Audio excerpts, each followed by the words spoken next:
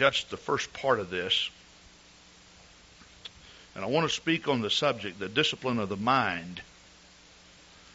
The discipline of the mind. Proverbs 23:7, for as he thinketh in his heart, so is he. You notice what the scripture is saying, for as he thinketh in his heart. This is talking about an individual. The way you think determines the path you take in life. And you may be seated. This has been a very, very great week for us.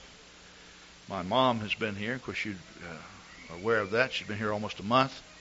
She will be leaving Wednesday, but we've had such great times together. Yesterday evening, we had a big get-together out at our home, and we had grandkids and all over the place and all over the beds and the cabinets and you name it. And it was raining, and they were outside and catching frogs and toads, buckets of toads and frogs and a salamander. We just had a great time. And then yesterday, Sister Armstrong's son Tim was married. We attended the wedding, participated in it. And then we've had Brother and Sister Hart here, and he preached for us Thursday night. Did a great job. They're with us again this morning. It's so good to have Brother and Sister Hart with us. They're just very precious people. Of course, Ken and Betty Armstrong were here. They're not in service with us this morning. They had to leave and go back, along with Sister Bernadine Armstrong. But it was just good to see them. Oh, this has just been a great week. Here at Calvary Gospel Church, within the last month and a half, we've had several visiting preachers. We've had Brother Story with us for a Sunday school convention, then a children's crusade. We've had 3 missionaries with us. We had Youth Week with Brother Craig Borman. Of course, we've had Brother Hart. I mentioned this. Maybe I've missed some, but we have had just a great smorgasbord of the Word of the Lord. And I really do appreciate this so very, very much. God has really done so much for us. Praise God. But this is another service, and this is another day. I made mention 2 weeks ago on Thursday night about the coming of the Lord. We talked about this and about the battle that's going on. Brother Earl Story talked to us about the New Age versus our children. I read an article from September 15th paper. I brought the paper to the pulpit again. I just had it in my office. And this was a statement that's made by Walter Payton. See, there is a battle going on for your mind. There's no doubt about it. You see your little children. One of the things you want to do as your child develops is to capture his mind. Now, in the world, a lot of people call this brainwashing. I have never looked at the term in an evil sense like some people have. They said, oh, well, you brainwash your child. Well, something's going to brainwash your child. See? But the thing about it is, if you brainwash your child with the Word, you can be rest assured that his heart will be blood washed. That there will be a time in which the power of God will come and convict him of his sins. He will repent of those sins, be baptized in Jesus' name, and filled with the Holy Ghost. And the blood of the Lord Jesus Christ will separate his sins from him as far as east is from west. So you just don't walk through life without opinions. You just don't walk through life as independent as what you think you do. Some people get this independent spirit where they won't listen to anyone, but the truth of the matter is they have been listening. They've been listening to a whole lot of people that says don't listen to anyone. You know, it's like back in the 60s when the hippie movement, you know, they said we are anti-establishment, we don't want people to tell us what to do, the anti-authority. It's amazing now that this movement now is the establishment. And see, after a while, there was a stereotype hippie. And everybody wanted to be like not everybody, obviously, but a lot of people want to be like the hippie. People are not islands that just sit out in the middle of life unattached. This is why Jesus said, "No man liveth unto himself, and no man dieth unto himself." That we are all influenced by one thing or another. If there was nothing for you to see, nothing for you to read, nothing for you to hear, and no place to go, it might be different. But it isn't that way. You have 2 eyes, you have 2 ears, you can touch, you can feel, you have a heart in which you feel emotions, and you are influenced. Everyone is influenced. Now, Walter Payton is making a statement concerning the Food for Thought literacy campaign program. This is what he said. Walter Payton has some advice for parents. Now, I don't know anything about his religious beliefs. I don't even know if Walter Payton goes to church at all. He may have never seen a Sunday school in action. Now, he may be a church-going man. I just don't know. I'm just telling you that as far as I know, that this is pretty much a secular statement, all right? Walter Payton has some advice for parents. Get rid of the television set. That's what he says. You know who is raising your kids? Question mark. TV. It's the worst thing in the world for kids, said the National Football League Hall of Famer Monday in Little Rock, Arkansas, while on a 5-city tour for the Food for Thought literacy program. When you do have kids, he says, take your TVs out of your house or at least lock them up. In other words, don't let them see. Now, that's what he's saying. Now, he's saying all that because he obviously recognized that there is a war to capture the mind of the child. And there's a war to capture your mind and my mind. Now, I'd be the first one to admit that there are some things that come to us through the media and even TV that would be wholesome and perhaps good for you. But I'd also be the first one to say that there are many, many, many evil, corrupt thoughts and attitudes. See? Not too long ago, an article appeared in the paper concerning a panel that had been chosen. I think Senator Simonson from Illinois was chairing this. He's a Democratic senator. But he was coming down hard against what is being shown on TV, especially the violence. And, of course, he was attributing a lot of the crime in America on this. And he went into a lot of detail, statistically speaking, about the effect that it has on kids. And not only kids, but young adults. Of course, I think we could all say that if your interest is watching someone make love, if that's where your interest is, you will become victimized by this. We wonder why that sex is such a large thing in the States today. It's because that's what has been programmed into our minds. You go in any one of our offices or in our classroom, we have computers. What you program into it is what you get out of it. What you feed into it is what you get out of it. That's just the way it works. And it is amazing that some things can be so interesting to people, and yet they say, well, I personally don't really care for that kind of stuff. That's kind of a double standard, isn't it? In other words, I think you can secretly agree with things and promote those things, and in your own heart feel that it's something you'd really like to become involved in, or at least it's enticing. Now,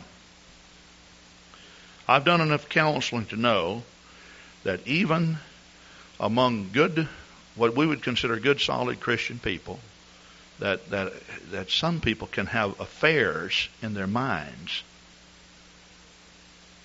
They can do this. They can have an affair in their mind with someone.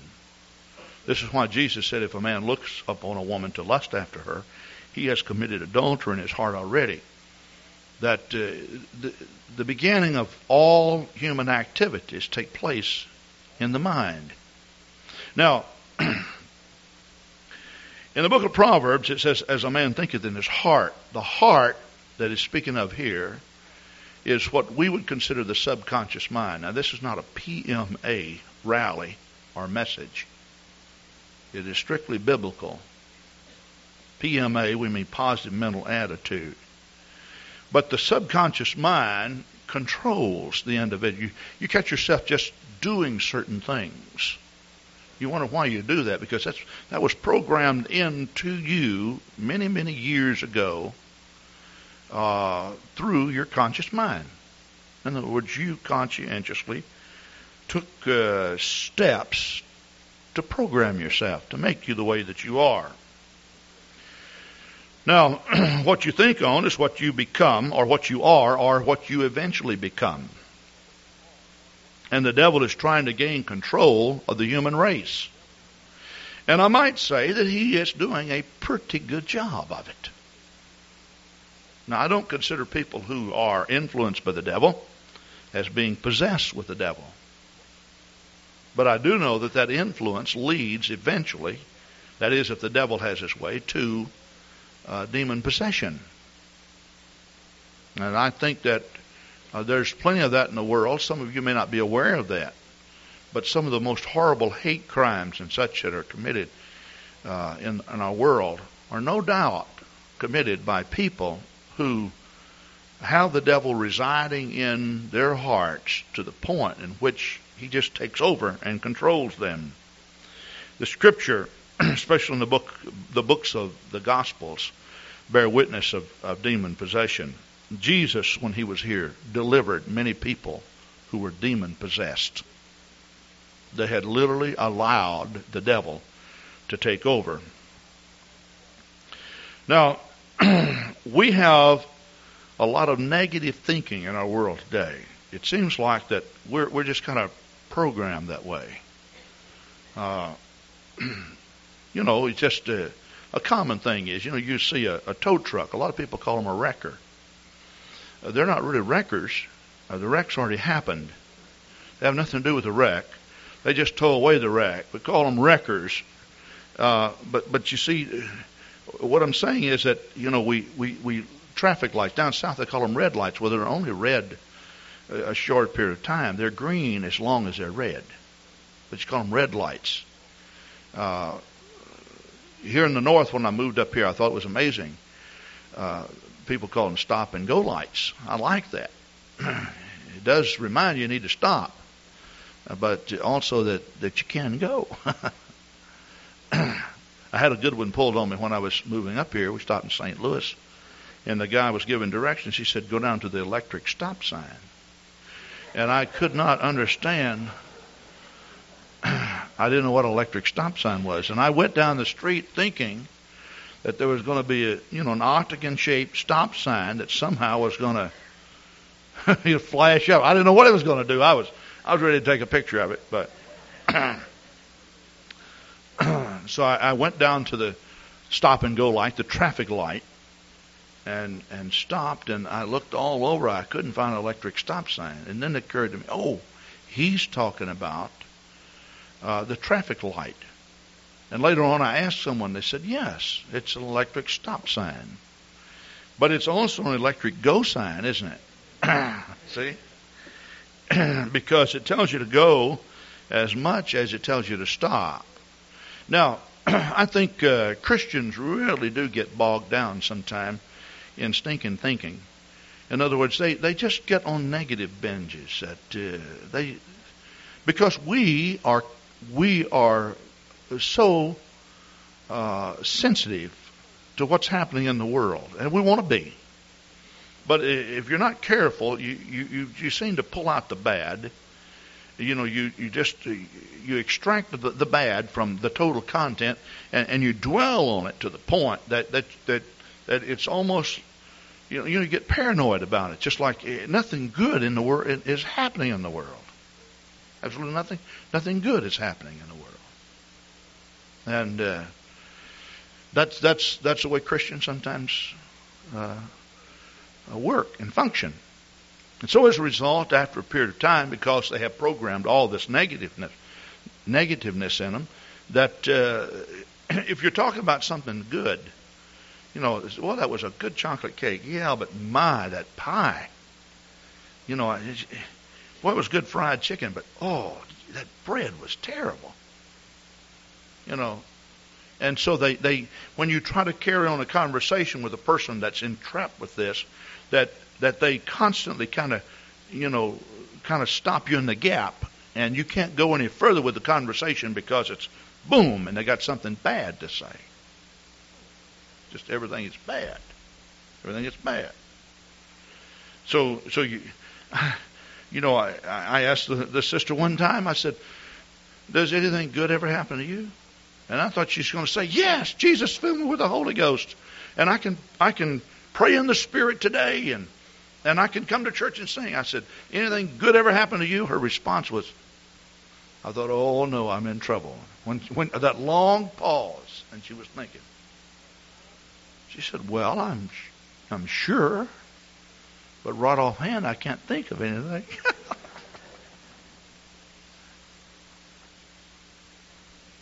So you become victimized by this mindset. And what happens then, you come to church and you don't get much good out of it because you see too many bad things. You got your eyes on the bad things. Every little thing that someone does, it's no good. I don't like disturbances in the house of God. I like for things to be quiet and peaceful, but quite often we'll have a child to cry and someone to get up and take it out, and someone will say, or the ushers will apologize. I said, Pastor, I'm sorry. I said, I'm sorry. I didn't even know a child was crying. And what did you have your mind on, Pastor? Now, they don't tell me that, but I can, I guess I had my mind on why I came to church. That you can become so entrenched in why you came that it totally offsets and compensates for a lot of the other things that's going on that really shouldn't go on, because nobody should, if there are disturbances, they should be taken care of. And you can understand that. And I'm not saying that I am so heavenly minded that you can do anything and I don't notice it. Because I do come in here, sometimes, you hear the statement, I got up on the wrong side of the bed. And I just walked in my office this morning. Brother Thomas met me. Brother Thomas is one of the most positive individuals I've ever known. And how you feeling today? I said, I am feeling fantastic. He said, man, I am too. Such a great day. We got up on the right side of the bed. See? You don't hear much about that, do you? Got up on the right side of the bed. And people use this little cliche, I got up on the wrong side of the bed, to kind of, cover up for being crabby. See? Like the man. Somebody asked the man, said, did you wake up crabby this morning? He said, no, she was still asleep when I left to go.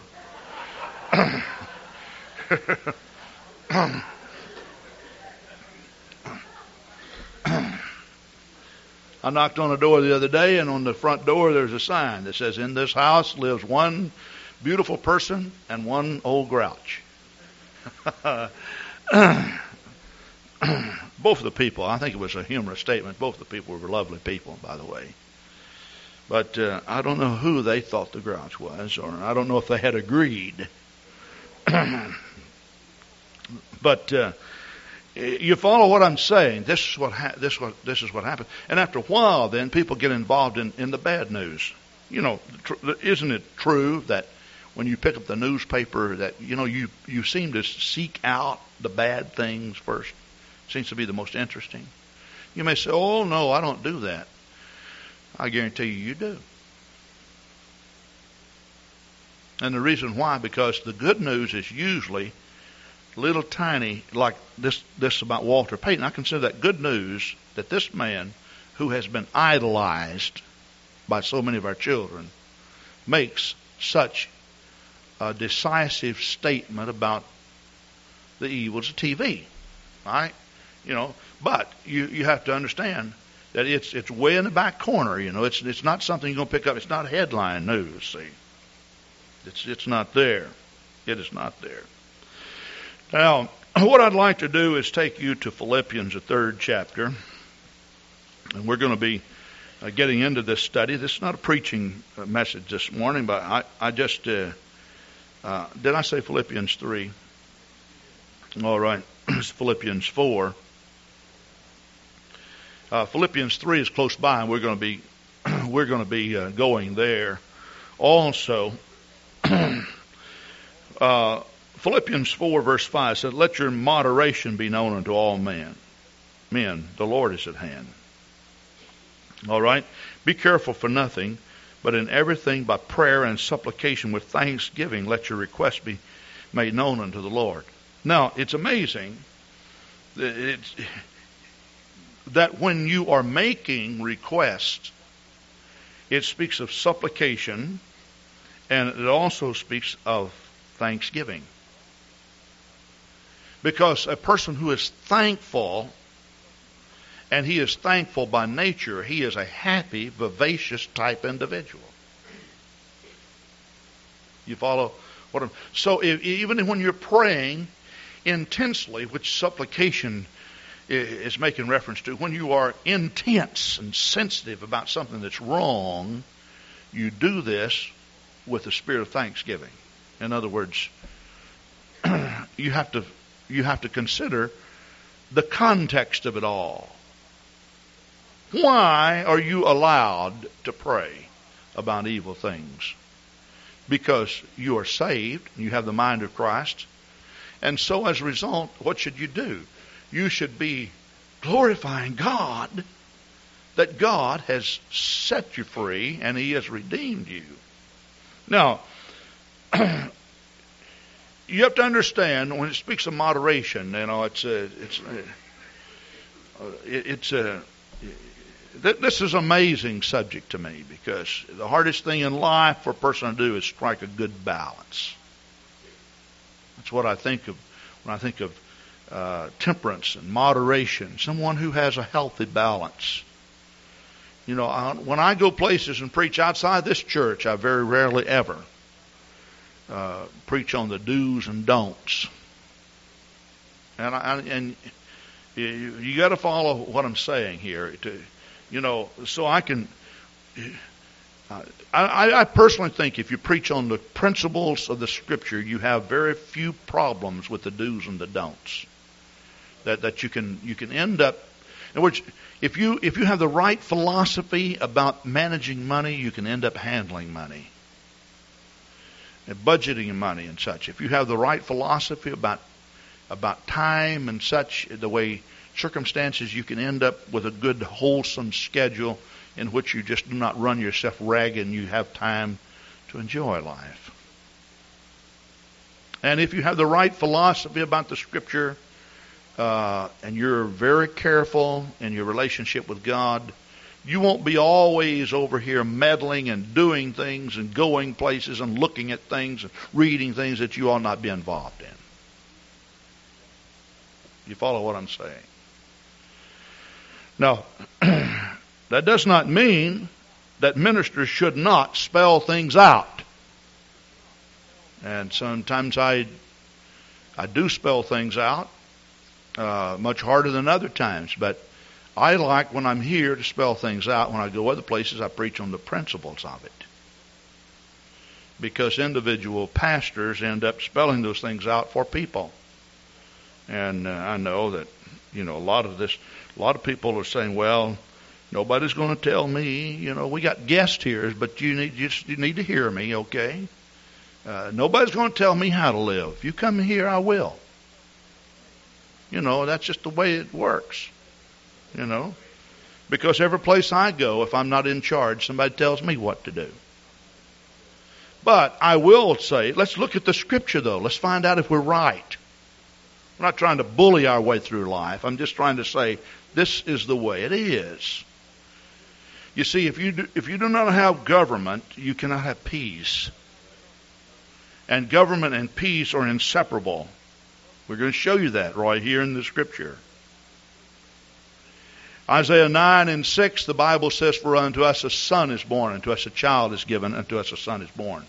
And the government shall be upon his shoulders. His name shall be called Wonderful Counselor, the Mighty God, the Everlasting Father, and the Prince of Peace.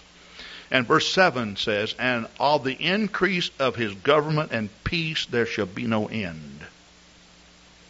That simply means even in eternity there will be government and peace. If you want to be saved, to get to heaven so that nobody can tell you what to do, your motive is not right. Because the Bible even says concerning the bride of Christ, we shall reign as kings and priests with him in eternity. Well, I may be getting a little bit off track, but I won't charge you anything for this, okay? But to strike a balance is a hard thing. So you need to be sensitive to what's in the world, but you need to not dwell on that to the point that you program yourself to become bitter and negative. This is the reason why Paul says concerning the things of the world, he said, I would that you be ignorant. In other words, there's a lot of things that's happening out there we don't want to know about. We just simply don't want to know about. And I don't know why it's intriguing to people, but they read stories about a murder, and we got to know every little detail. How many times did he stab her? How deep did the knife go? How much blood was on the floor? Now, you may say, "Oh, not me, Pastor." Yeah, you. Now, come on. Some of you acting so saintly, like you don't even know what I'm talking about. You know that I know what I'm talking about. All right, let's move on, though. All right, with thanksgiving, let your requests be made known unto God. And the peace of God, which passeth all understanding, shall keep your hearts and minds through Christ Jesus. Now, what's going to keep your heart and mind? The peace of God. In other words, the peace of God allows you to have total composure and confidence. The first little bad piece of news to some people, they're just like a mainspring in a big wind-up clock on the wall. It just breaks. Now, I mention that because I remember one time I was winding up one of these 8-day clocks and the mainspring broke. And it kicked a hole in the back of it was an old wooden antique clock. It kicked a hole in the back of that and hit my thumb and almost broke my thumb. And the reason why, because I was trying to get 9 days out of an 8-day clock. You don't wind it any tighter than what they tell you to wind it. And I thought, if I just turn this thing one more turn, and I did, and you know what happened? Whew. It got the best of me. But some people just come unwound. Really.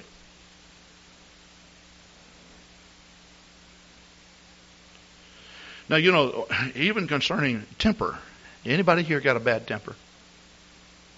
Now, I hadn't planned on talking about this, but Rich Thomas has. All right. We have one honest man and 200 liars. No, I'm sorry. I know some of you don't. I don't. I meant, no. Oh, that's not true. I'm just joking, okay? But temper. You know what that actually comes from? It's making reference to the tempering of metal. Did you know that? And what it is that you form a piece of spring steel, and of course it has the right alloys in it so that it'll hold its composure, shape. You drop it, you quench it in oil or water. Oil is, you can get a higher rock hardness on metal. And that means when you bend it out, what happens? It comes back. It's tempered. It's bent. It bends out of shape, but it comes right back. And when it says hold your temper, you know what that means? It means that when something blows your mind, you may spring out a little bit, but you quickly come back. And you know what happens to some people? It's like the annealing factor. When they get hot, we use that. And you see, all you have to do for this piece of metal to lose its shape, because it's been tempered, is you anneal it by just taking the heat and put it on it, but you don't quench it again. You don't form it, put it back in the oil. So when it gets hot and you bend it out, guess what happens? It stays bent out. And some people go around all bent out of shape all the time because they got too hot and they didn't go back to the oil, the Holy Ghost, and let the Spirit pull them back in place and drop themselves back down in there so that they could hold their shape. You follow what I'm saying? So they say, wonder why she's been out of shape. Maybe I should say he's been out of shape. I think I've been picking on the ladies a little bit recently. Have you ladies noticed that? Somebody told me I had been. They said, Brother Grant, you've been picking on the ladies too much. And it was not a man that told me that. So,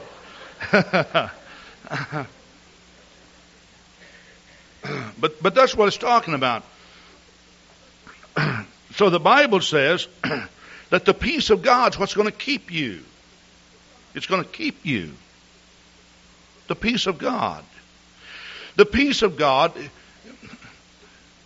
Peace happens to be one of the character traits, one of the fruits of the Spirit. It's the character trait of God, and it's the part that's responsible for government in your heart. Notice Colossians 3:5. I'm going the wrong way in my book. Colossians 3:5. I don't think I'm in the right scripture. In fact, I know I'm not. 3:15, pardon me. Colossians 3:15, the Bible says, and let the peace of God rule in your hearts. Now notice it does not say let the God of peace. It says let the peace of God. Now because, you see, when we make God the subject, and I'm not saying God doesn't rule, because he definitely rules through his character traits or through his attributes. But when you say God, what do you think of when you think of God? You think of something that's universal, that is unending, that's omnipresent, that's omnipotent. When we think of the Holy Ghost, you shall receive power.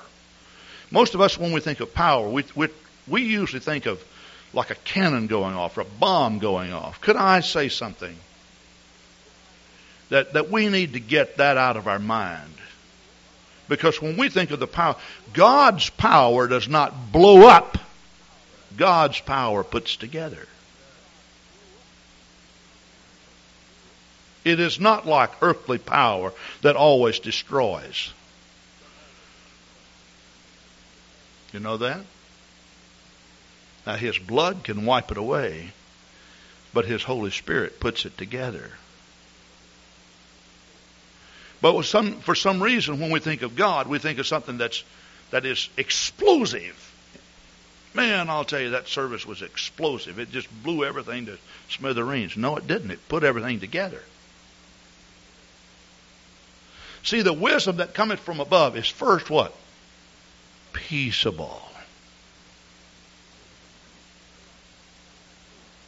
All right. So, Paul did not say, let the God of peace. He is a God of peace. But what he did, he changed this around and he used peace as the subject and of God as the prepositional phrase that modified, or the adjective, basically, that modifies peace. So what he's saying is that there is a portion of God that's going to rule in your hearts. And when the peace of God rules in your heart, you know what's going to happen? You'll have control of the body.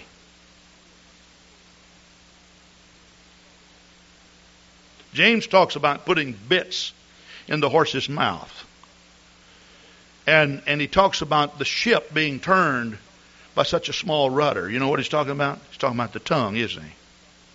So you put bits in the horse's mouth to control. Because as large as the horse is, and as powerful as he is, if you control the head, you control the horse.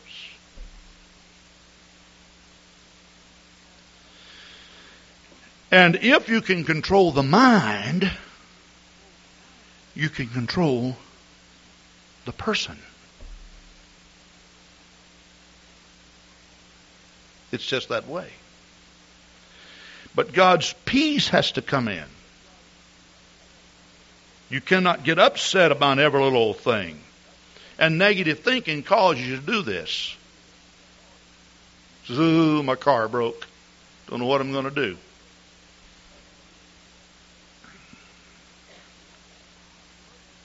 Well, had an emergency. Well, life just doesn't stop because you had an emergency. And you know, it doesn't get any better because you get bent out of shape about it. And it doesn't get any better because you worry about it. Does it? No. It does not get any better. Now, let's go back to Philippians 4. All right. All right. So Paul then says, finally, brethren, whatsoever things are true.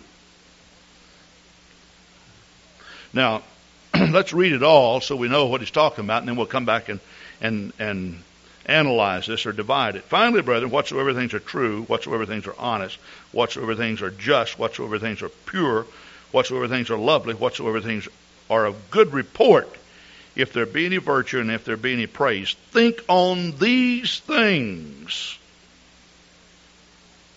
Now notice in verse 9, now notice this, those things which you have both learned and received and heard and seen in me do, and the God of peace shall be with you. Now here he's not talking about the rulership.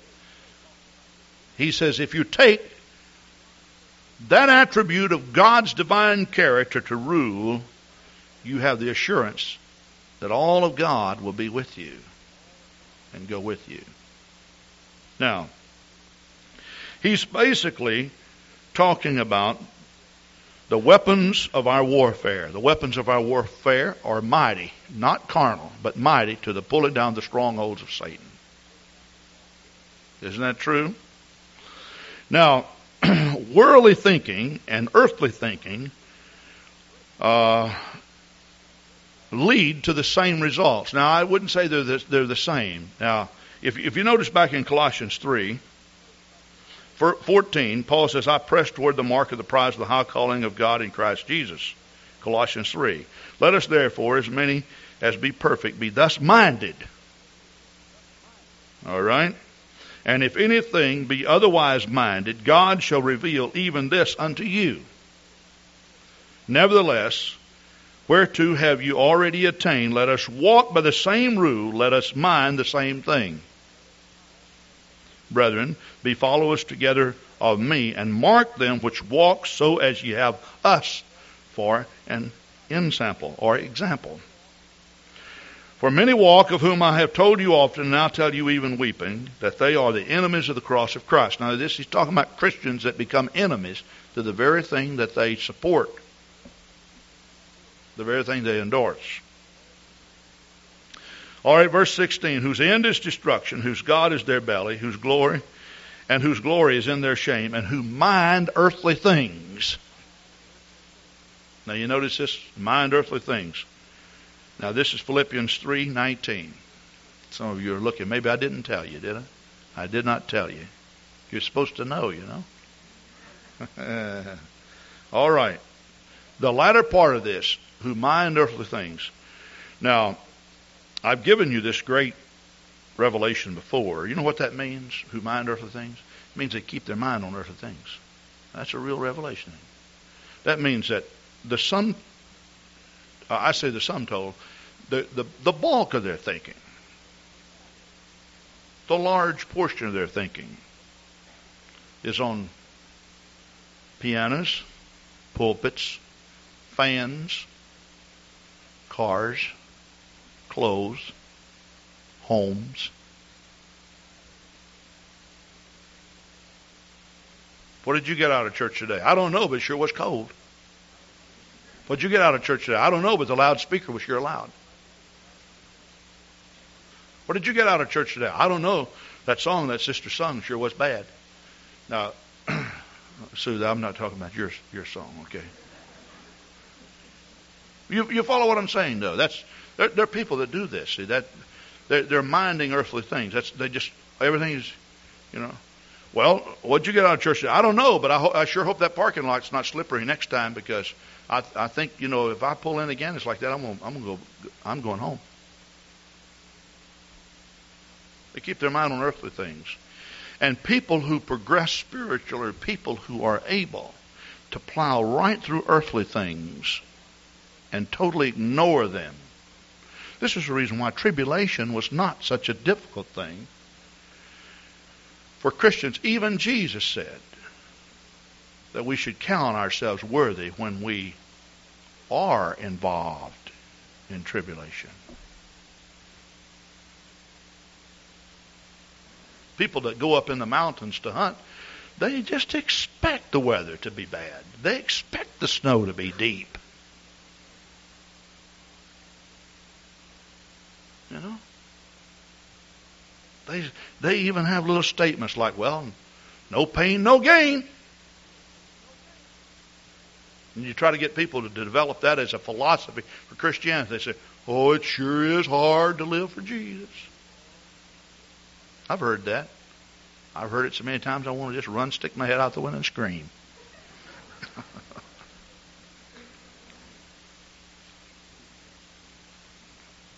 You know? You live for Jesus easy and it's hard. You live for Jesus hard and it's easy. I don't know if that makes sense to you or not, but it is that way. It really is. And so, what Paul is basically saying is, can you let Jesus Christ capture your mind? And if he captures your mind, he's captured you. All right, let's just go through this. Finally, brethren, whatsoever things are true. What is the opposite of truth? False. Or a lie. I think everyone who has been baptized in Jesus' name and filled with the Holy Ghost, which is the new birth, which is the truth of God's Word, they ought to value truth.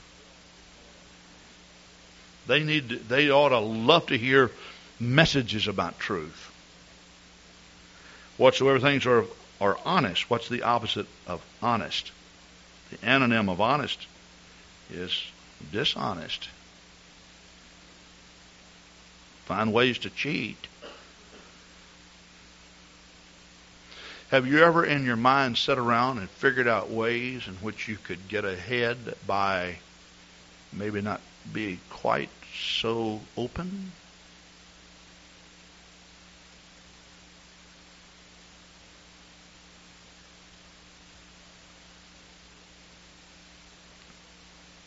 All right, whatsoever things are just. What would be the opposite of just?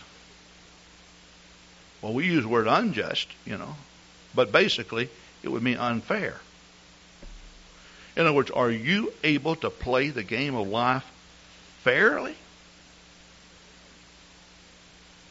Are you able to do that? Can you be fair? Now, speaking of unjust and how people play unfairly, let's turn to 2 Peter 2. 2 Peter 2, verse 9. The Bible says, the Lord knoweth how to deliver the godly out of temptations and to reserve the unjust unto the day of judgment to be punished. And the word unjust here means the unfair, people who are not playing the game of life fairly. All right?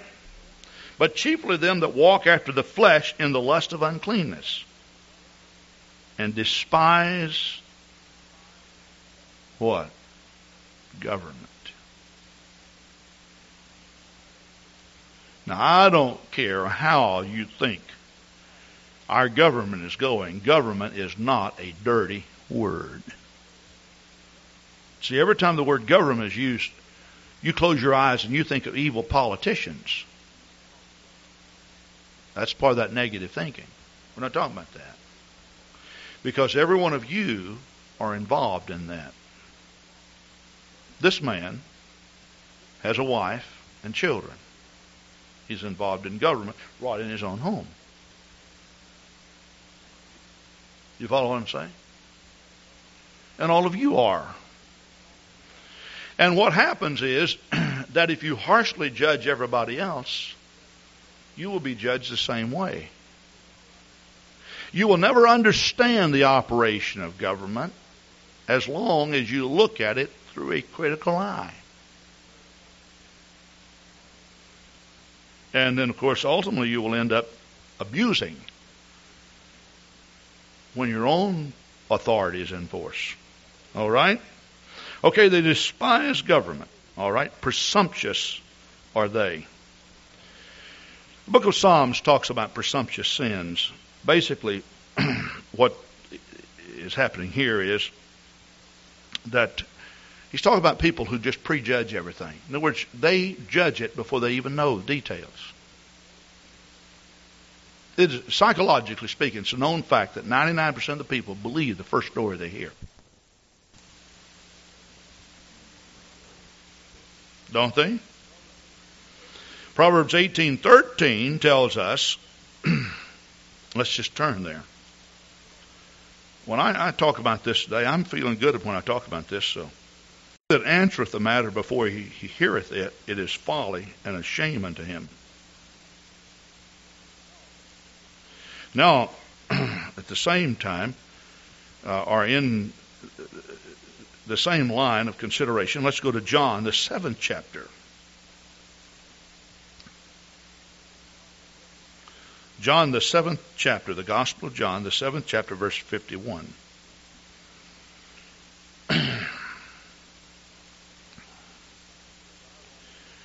Doth our law judge any man before ye hear him, and know what he doeth?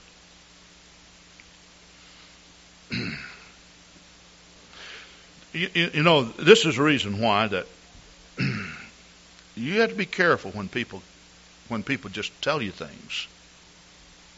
You really do. And this is especially true. You need, if you're trying to help someone spiritually or trying to help someone with any problem they have, and there's someone involved, all of which you do not have access to, you have to be very careful by jumping on the bandwagon, because when you start assuming things before you know, your advice will not be correct. You know that? All right. So, presumptuous sin in the Bible is something that God always came down hard on. Well, I know they didn't do this because... And you go into this long line of logic.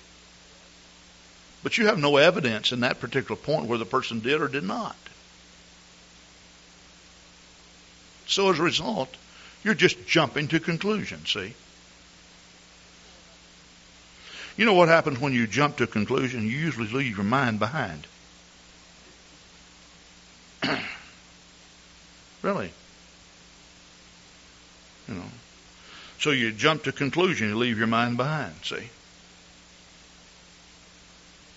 You know, you get out there and you start slinging mud with everybody else.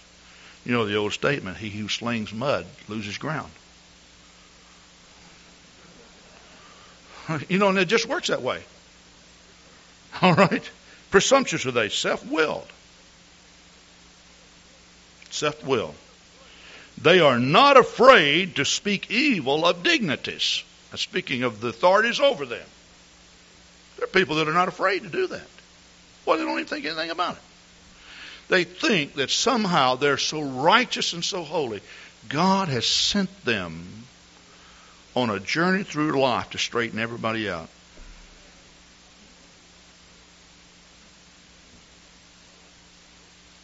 All right? Now notice verse 11. Listen to this line.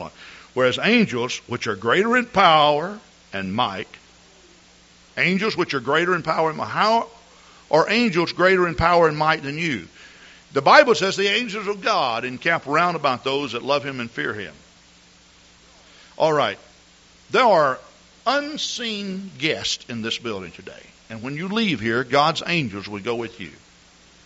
Now that simply means that the angels of God are able to look down and see every deed that you do.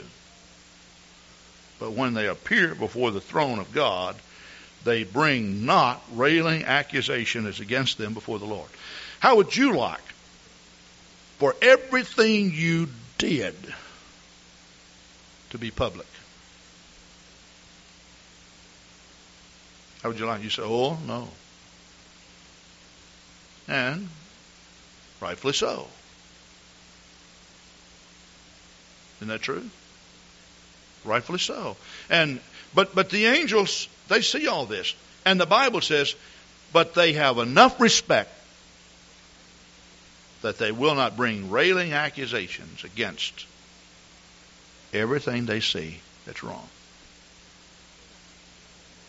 Someone came and told me a story of something they were going to do. Well, first place, they had already started doing it when they told me. I was not their pastor. I never said a word. But what happened is they went all the way across 2 or 3 states and said, well, I told Brother Grant, and he said it was okay. Then they called me, and that they were doing something that affected somebody else. The person called me and said, did you tell this person it was okay? I said, I did not. I picked up the phone and called the person. I said, I did not tell you that what you were doing was okay. Yes, you did. I said, I did not. Well, I talked to you about it. I said, yes. Well, you never gave me advice. I said, look, when you call me to inform me. You already had your trailer loaded. You were already on your way. You were going to do something that you knew you should not do. That's the reason why you called me. And you had already made up your mind. Well, how could you just stand there and say, you better not do that? I said, look, you are a mature adult. If you knew it was wrong, you did not need somebody else to tell you it was wrong. Well, how can you just stand there? I said, look, I am not your judge nor your leader. And there is such a thing as keeping your mind in neutral on some things. Now, what you did was wrong. You know it's wrong. And I suggest you load your trailer up and get out of there again. Just like you got in there, you get out of it. All right. Well, I've got to wind this up. Okay? Now, why would I take a whole Sunday morning and talk like this? Well, number one, all of us need this. But secondly, you have to understand. You see, the Scripture tells us the just shall live by faith. And all of these negative things crucify faith within us. They work against us. In Philippians, the 2nd chapter, we keep backing up in the book of Philippians. Notice this. Let this mind, which is in you, let this mind be in you, which also, or was also, in Christ Jesus.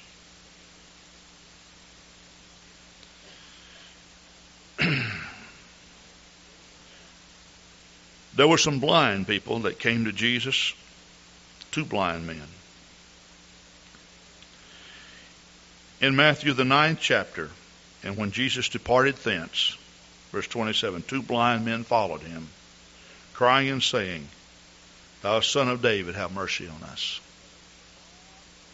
Now, there was a lot of things told about Jesus. They were just lies. You know, the thing about it is,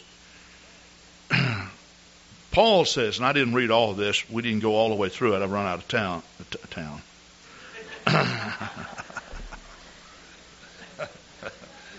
Oh, I'm going to drink a glass of water on this one. I'm running out of time. He talks about whatsoever things be lovely. Did you know the opposite of lovely would be hateful? Did you know that? Some people are just plain hateful. Just hateful. If you ask them to do this, they're going to do that. If you tell them to go over here, I'm going to go over here. Now, all of you have had self-willed kids, haven't you? Hard-willed children. You haven't? I have. Oh, I'm sorry, John. Now, he wasn't one of them, you know. Good to have John and Lori with us. They have some boys in Sunday school class, and I know, that some of these kids are strong-willed. And Steve has a strong-willed son. Sister Washburn, Brother Washburn. You know that, don't you? They all take after their grandmothers.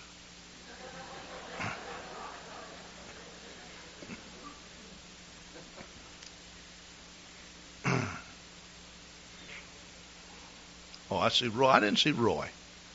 I better move on. I'm going to get run out of town for sure. But isn't it something? We carry some of this in our adult life. You know how little kids are. They just become just plain hateful about things. Just, I don't like her. I hate her. I hate my dad. I hate my mom. You ever heard that? We grow up and we still have those feelings, And then, of course, it talks about the bad report. It talks about the good report. We should think on good reports and see the difference in the good report and the bad report is this, that the gospel is the good news, the gossip is the bad news. See, that's the difference. So we should be preaching the gospel, not the gossip. Okay, all right. Let's go back to these blind men, okay? Thou son of David, have mercy on us. Now, the gospel is the good news in view of all the bad things that have been told and said about Jesus. There were some people that still manifested faith in him. They believed in the God of Israel. And when he was coming to the house, the blind men came to him, and Jesus said unto them, Believe ye not that I am able to do this? They said unto him, Nothing good ever happens to us.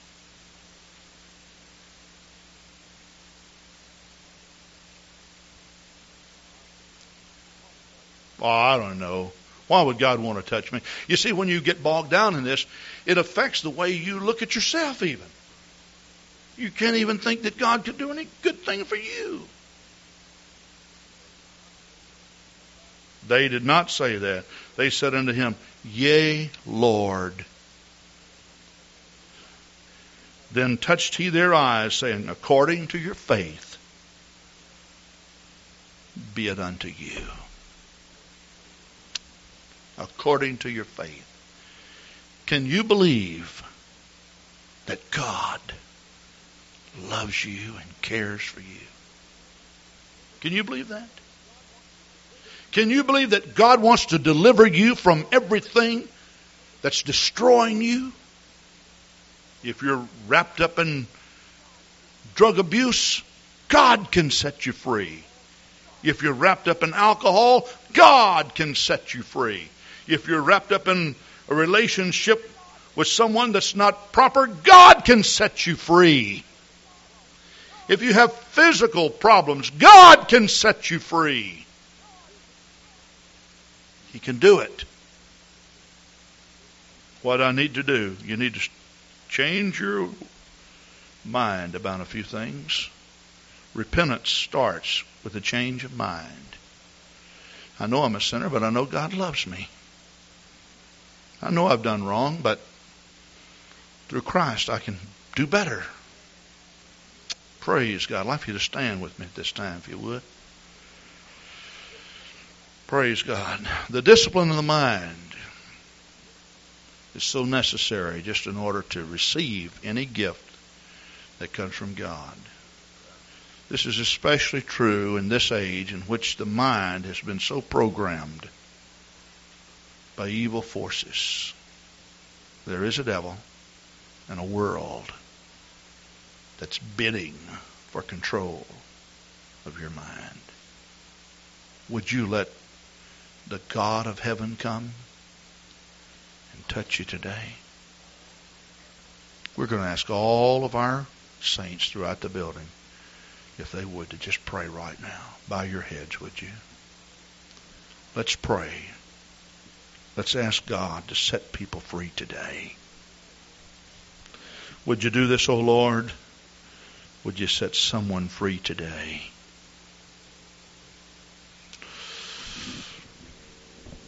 Oh God, oh God, oh God. Heavenly Lord, we're thankful, God. We're thankful, God, for you.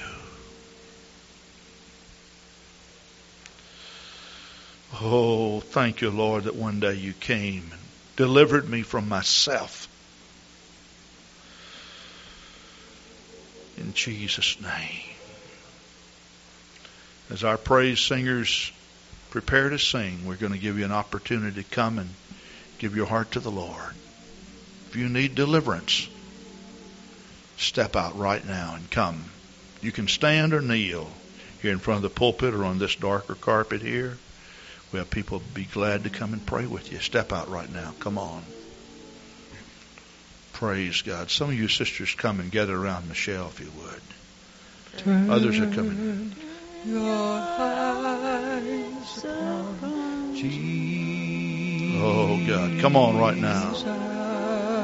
Look for in His word. Oh, hallelujah, hallelujah, hallelujah, hallelujah. Come on right now.